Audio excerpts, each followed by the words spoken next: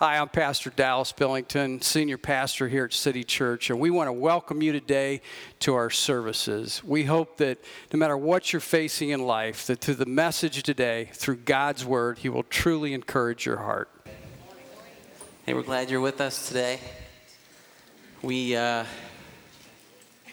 the privilege that we get to come together, and worship is a choice for us right now when we get to worship the Lord. It's not anything that's forced on us. It's a free choice, and I don't want you guys to take it for granted. Today we're going to talk a little bit about worship in general. We're going to talk about the significance of it, and we're going to talk about the flip side of it a little bit, because we know everything that we see, hear, know, that was and is and will be, there's always an opposite. If God is love, then we know Satan is often filled with hate. And there's always a good and a bad. And so I think sometimes it's important for us to know, what are we up against? What are we facing? What does worship look like in a big scale? What does worship look like on maybe what we would consider the dark side of things? And what's that look like? What is it about?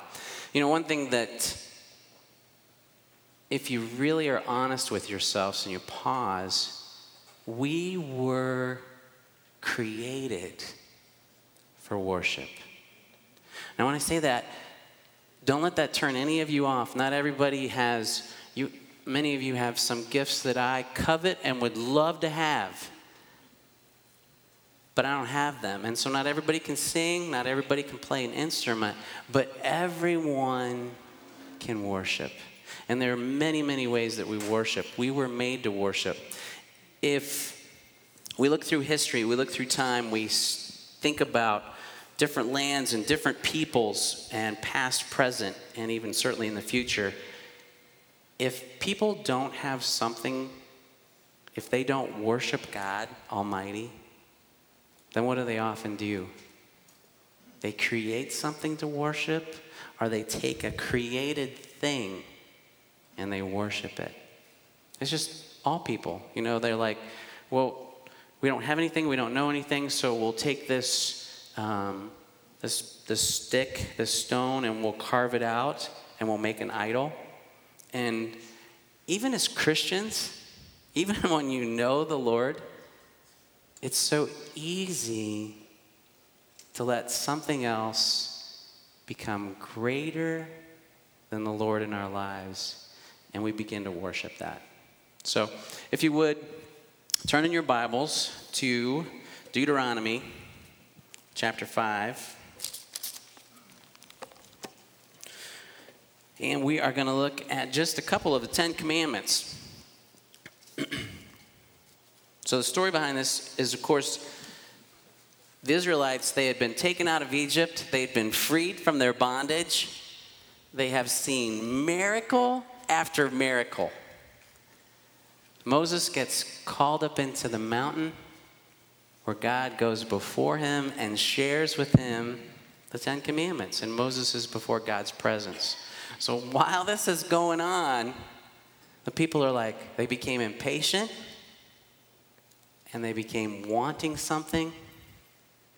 And they paused, and it says they gathered many of their gold jewels that they took out of Egypt, their earrings and their different things, and they melted them down, and they created a golden calf. And at first it started out, well, Moses isn't here, so we need another leader. Dead, non-living golden calf sounds like a good idea. And then it gets worse. And then they began to worship that image that they made. Moses comes down, and, some people say he got, of course he got mad. He threw the Ten Commandments. The tablets even broke at one point.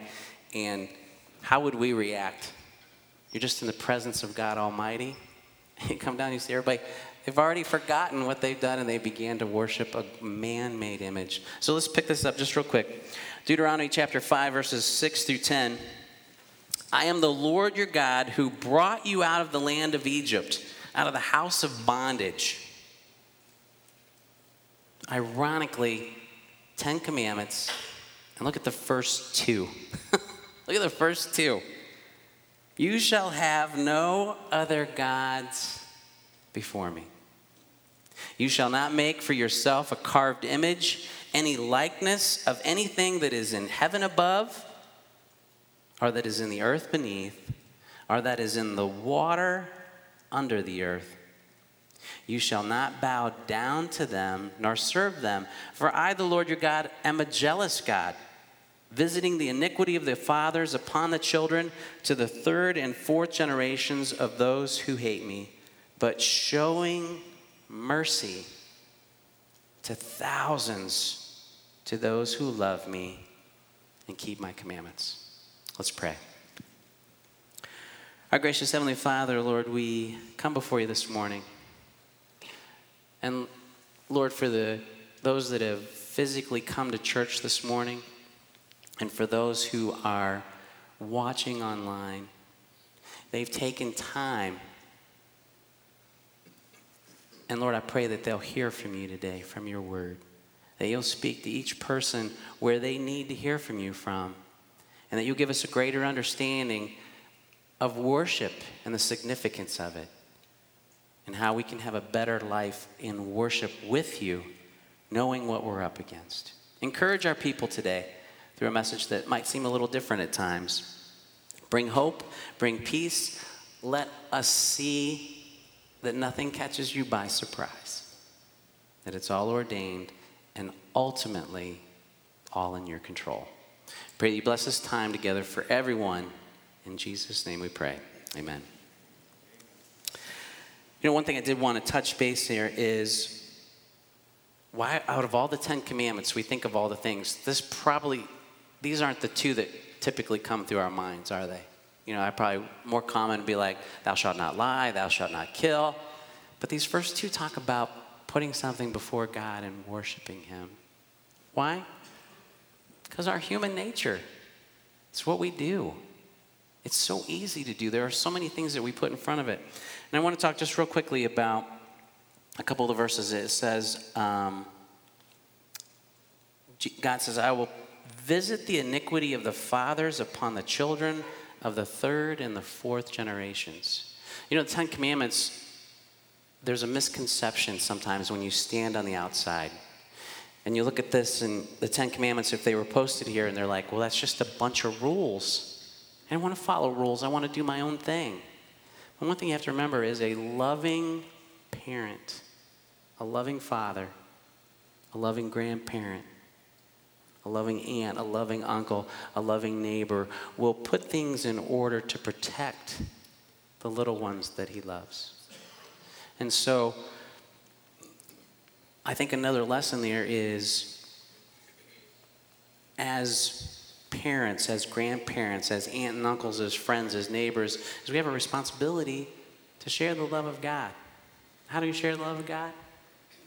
Sometimes you just live it. You just try to live it the best way you can, and you tell them the truth. I know Melody and Dave that are with us today, they bring 2 little boys that are their neighbors, little boys, so they can come to church and hear the truth. That is what that talks about. And what might happen in their lives if they hear the truth might be so much different than someone who never does, right? All right, if you would, turn to Isaiah chapter 14. And we're going to read verses 12 through 14.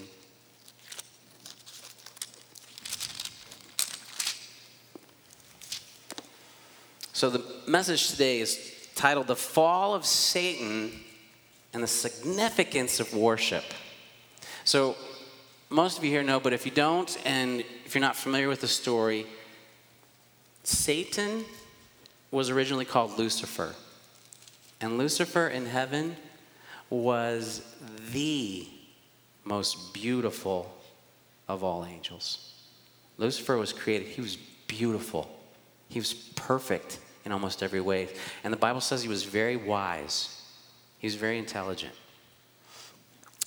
Today, if we were to do a poll and you ask people across the circles that you're in or in the world, we're like, do you believe that Satan is a real and a living being? I don't know what our responses would be, but I will tell you today, far less people believe that Satan is real than they did years ago. And I would never challenge anybody to say, see if you test it to see if the devil's real. I would tell you, never do that. Test and see that God is real. And when you find God, you'll know that the devil is real, but you'll be redeemed. So remember that. So let's read the story about Lucifer here. A quick story. Isaiah chapter 14, verses 12 through 14. The fall of Lucifer. How you are fallen from heaven, O Lucifer, the son of the morning. How you are cut down to the ground, you who weakened the nations. For you have said in your heart. Here's an important part. Satan's fall, Lucifer's fall, if we want to sum it up, often it's summed up in one word, it's pride. So these next things are what Satan himself was saying. For you have said in your heart, I will ascend into heaven. I will exalt my throne above the stars of God. I will also sit on the mount of the congregation on the farthest sides of the north. I will ascend above the heights of the clouds. I will be like the Most High. Satan ultimately, pride was it, but what is at the core of that pride that sometimes we don't see? Satan wanted to be like God, and he wanted to be worshiped. He wanted to be worshiped, and I want you guys to see that today, and I want you to have a greater understanding of it. And we're going to come back to that. So, all right, turn to the Gospel of Matthew, chapter 4. We've got a few scriptures today that we're going to go through. Gospel of Matthew, chapter 4. So in the beginning, Satan was cast from heaven because he wanted to be like God, and he wanted to even be above God. And Satan wanted to be worshiped. And for the sake of time, I'm not going to read all the temptations, but a quick background is Jesus was on his earthly ministry. And it says that the Spirit of the Lord led Jesus out into the wilderness. And it's ironic that he went out there to fast and pray. But you know, part of the reason that the Spirit of the Lord led Jesus out there into the wilderness, it was to be tempted. You're like, would the Lord ever lead me in some place like that? Yes, he could, so that you could overcome the temptation. But at this particular time, he took Jesus out into the wilderness to be tempted by the devil. And the devil approaches him for the physical needs and the physical side of things. The one part I wanted to focus on is in chapter 4, verses 8 through 10. We pick up the story here, and it says, again, the devil took him up on an exceedingly high mountain and showed him all the kingdoms of the world and their glory. And he said to him, all these things I will give to you. What did Satan want him to do? How was he tempted? I'll give them to you if you fall down and worship me. Then Jesus said to him, away with you, Satan, for it is written, you shall worship the Lord your God, and him only shall you serve. And there's a lot of discussion, and it's a whole other message. Could Jesus really be tempted?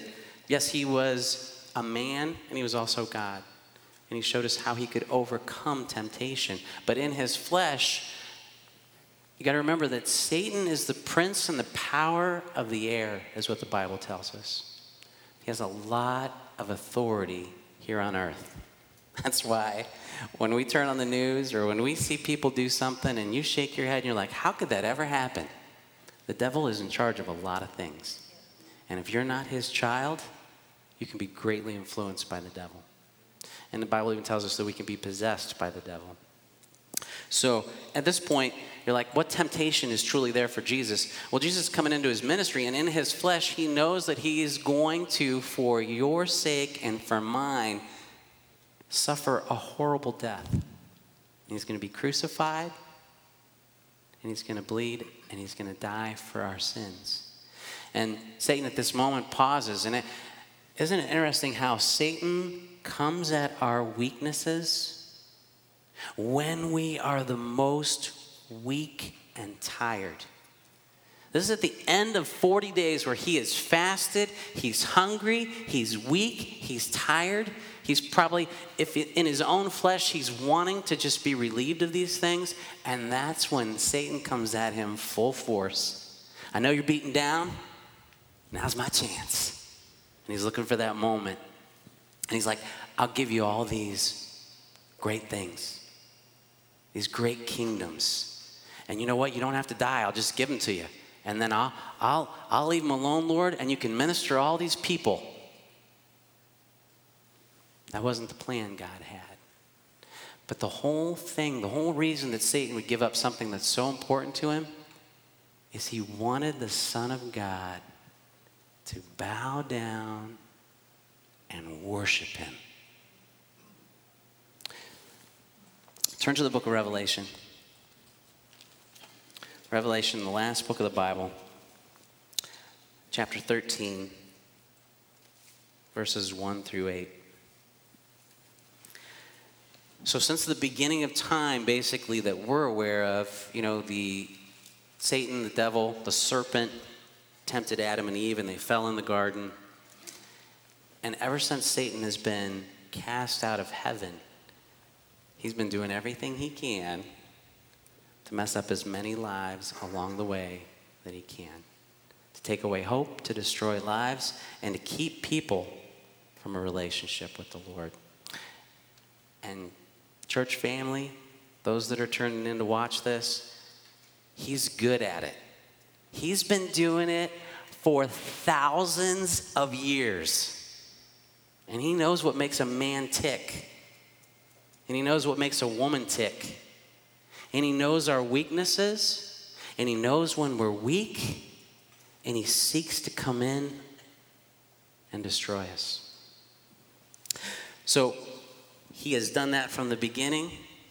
He tried to get Jesus to worship him. He continues to try to get us to worship him and other things. And now we're going to go to the future. A future that's probably not too far away, is it? Revelation chapter 13. And I stood on the sand of the sea, and I saw a beast rising up out of the sea, having 7 heads and 10 horns, and on his horns 10 crowns, and on his heads a blasphemous name. Now the beast which I saw was like a leopard. His feet were like the feet of a bear, and his mouth like the mouth of a lion. Let me pause right there.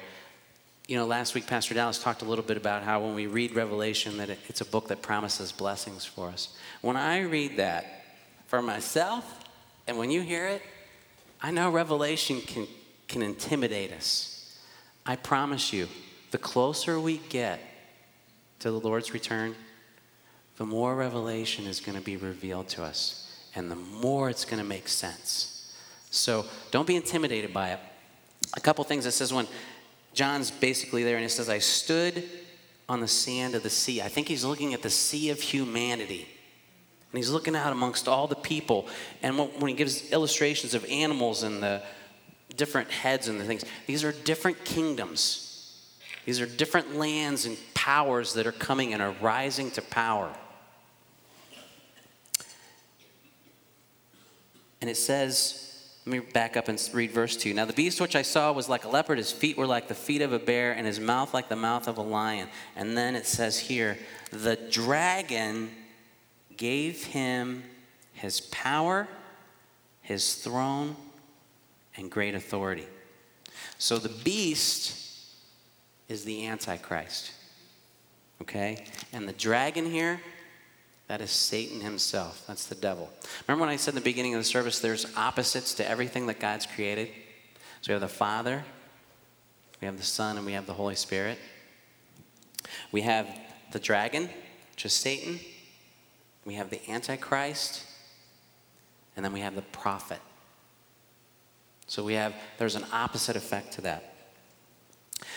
So Satan gave him his power, his throne, and great authority. And I saw one of his heads as if it had been mortally wounded, and his deadly wound was healed. And all the world marveled and followed the beast. So they worshiped the dragon who gave authority to the beast, and they worshiped the beast, saying, "Who is like the beast? Who is able to make war with him?" Satan is a liar and a deceiver, and he wants to confuse everybody.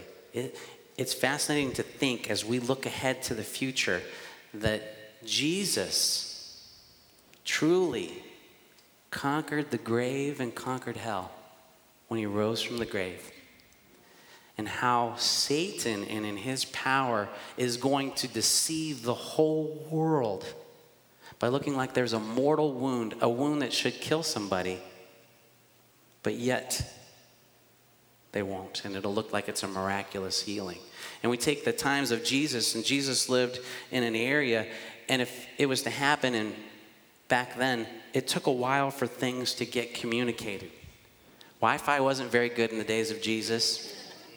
I thought mine goes out a lot now, but it's nothing like then.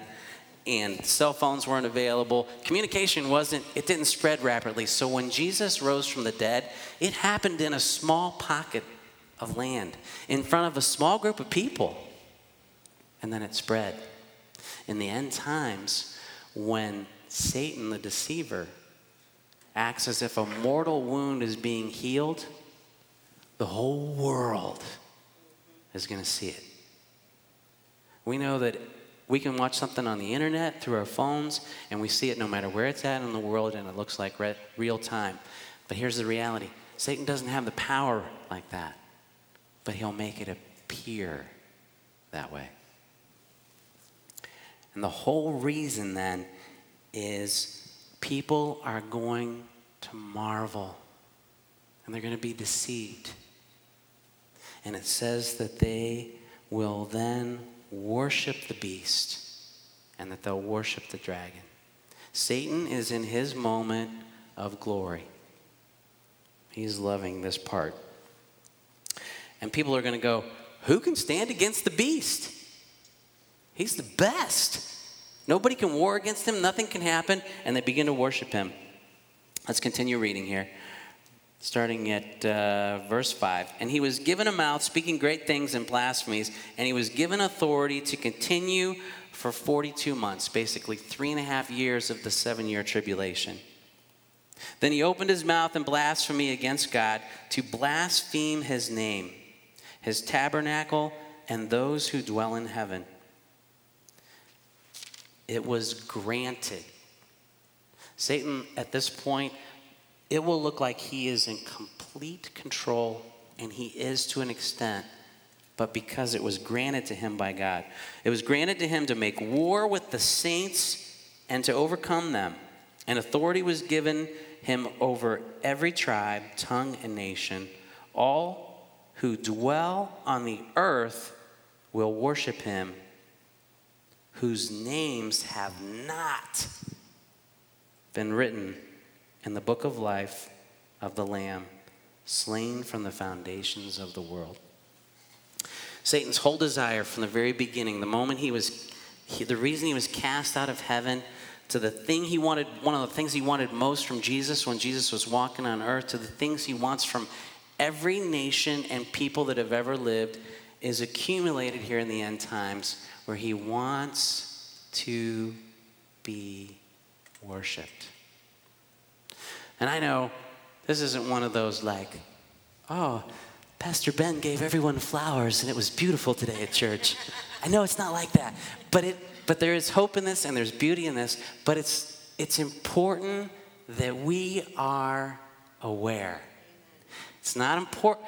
It's not necessary that we have fear, because we are sealed and we are redeemed and we have hope. But it is important to know, hey, this is how some things are going to play out. And to know that ultimately the devil wants to be worshiped. One last passage in closing. You turn back to the Gospel of Luke. Luke chapter 10, verses 17 through 20. Just a quick background on this. So most everybody's familiar that Jesus had 12 disciples, also known as the apostles, and they were with Jesus. They went before him. They would go into towns and areas, and they would teach of Jesus, and they would preach to people.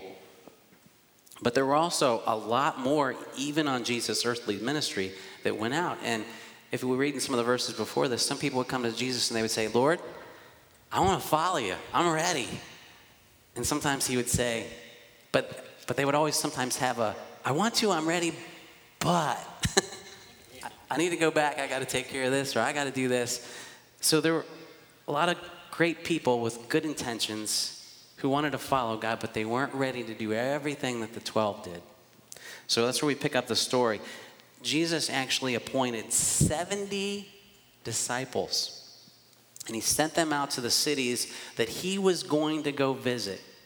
And it's basically like preparing the way for the Lord. Can you imagine being in Jesus' presence, knowing that he's coming right behind you, and they're going to go, all right, we're going to go into Canton. The Hall of Fame parade is going on. There's a lot going on, and we're going to talk about Jesus while everybody's in from everywhere, and we're going to set it up. And when they did that, amazing things happened for the cause. People found hope. People believed on Jesus. And their lives were totally turned around. And they saw great things. That's where we pick this up. Verse 17. Then the 70 returned with joy, saying, Lord, even the demons are subject to us in your name. Church, this is one thing I really want to give you hope on. Do you know what's different about those 70 disciples and maybe you today? Nothing? Nothing. Those 70 were secretaries. They were fishermen. They were people that worked in an office. They're people that drove a truck. They're people that worked in the medical field. They were teachers. What's different about them? Nothing. Today we are disciples of the Lord Jesus Christ. The authority that they have in Jesus' name, we have today. And there's a lot of things in life that we're not going to understand. Even Jesus asked, and he prayed to God, he said, if this cup could pass, that I don't have to take from it, Lord, that's my request. But nonetheless, not my will, but thine be done.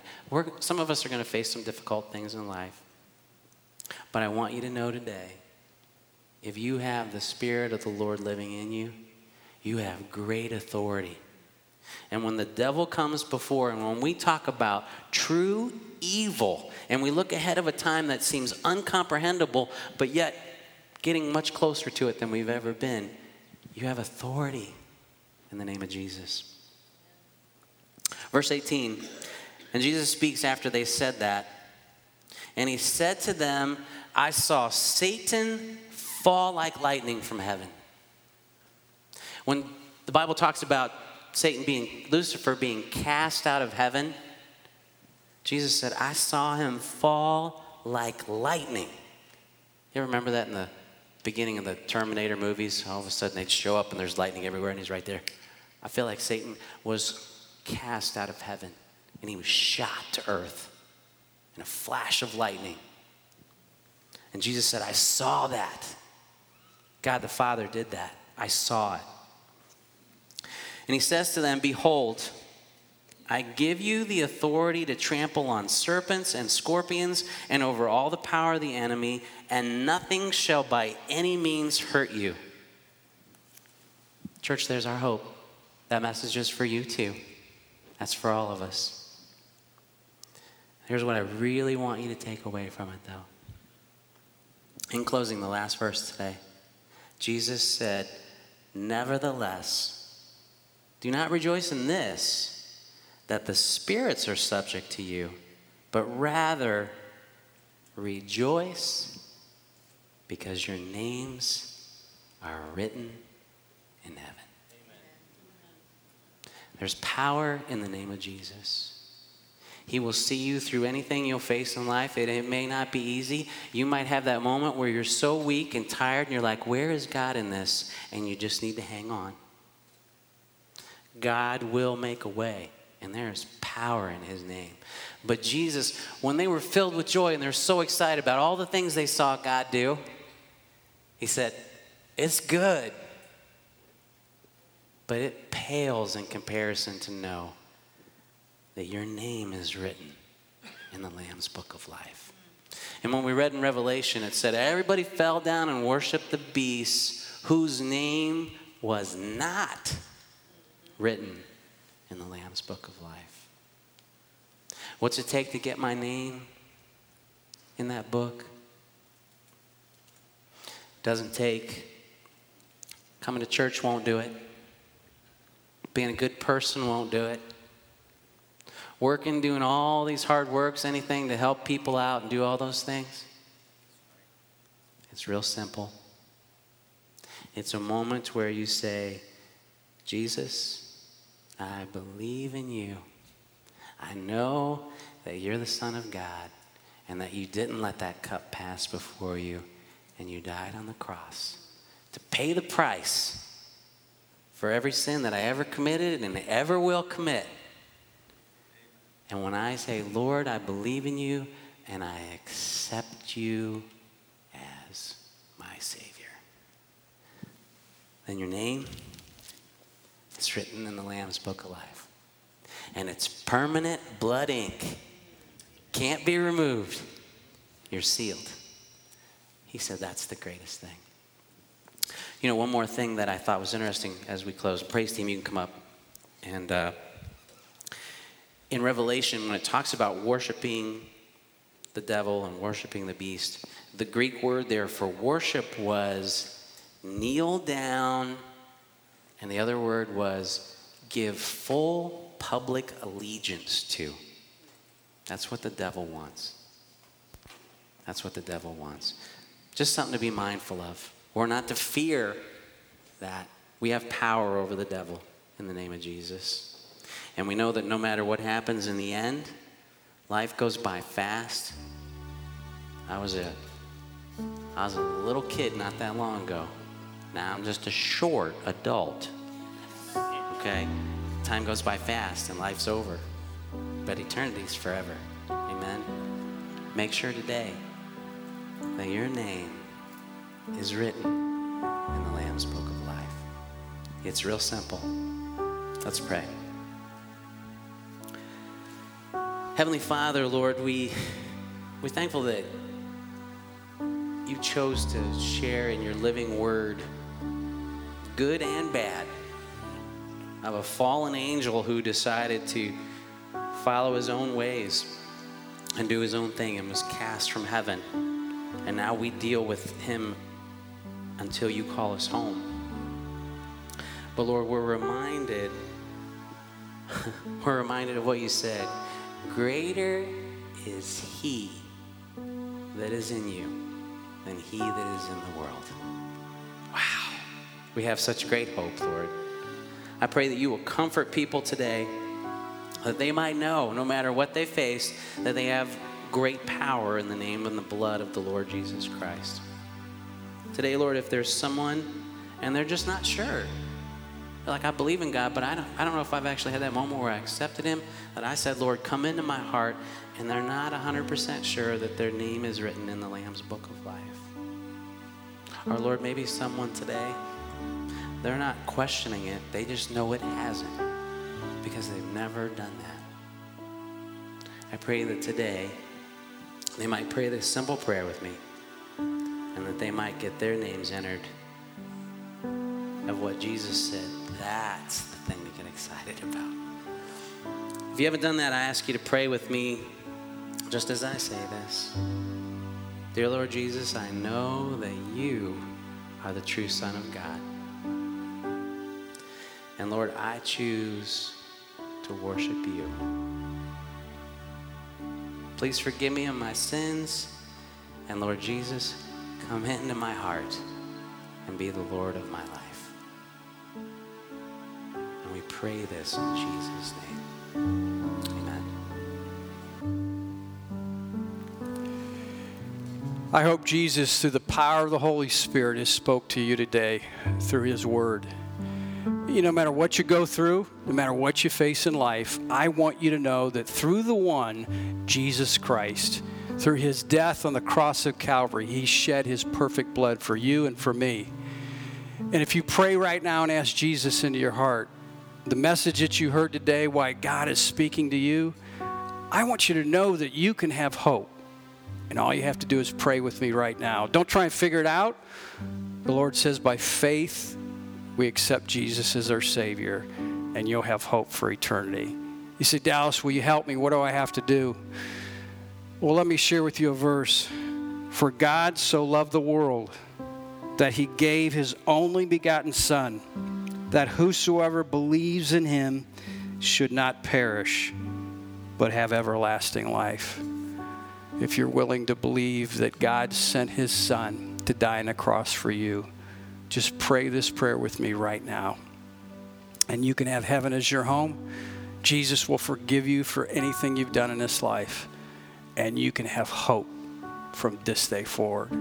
Pray this prayer. Dear Jesus, forgive me a sinner.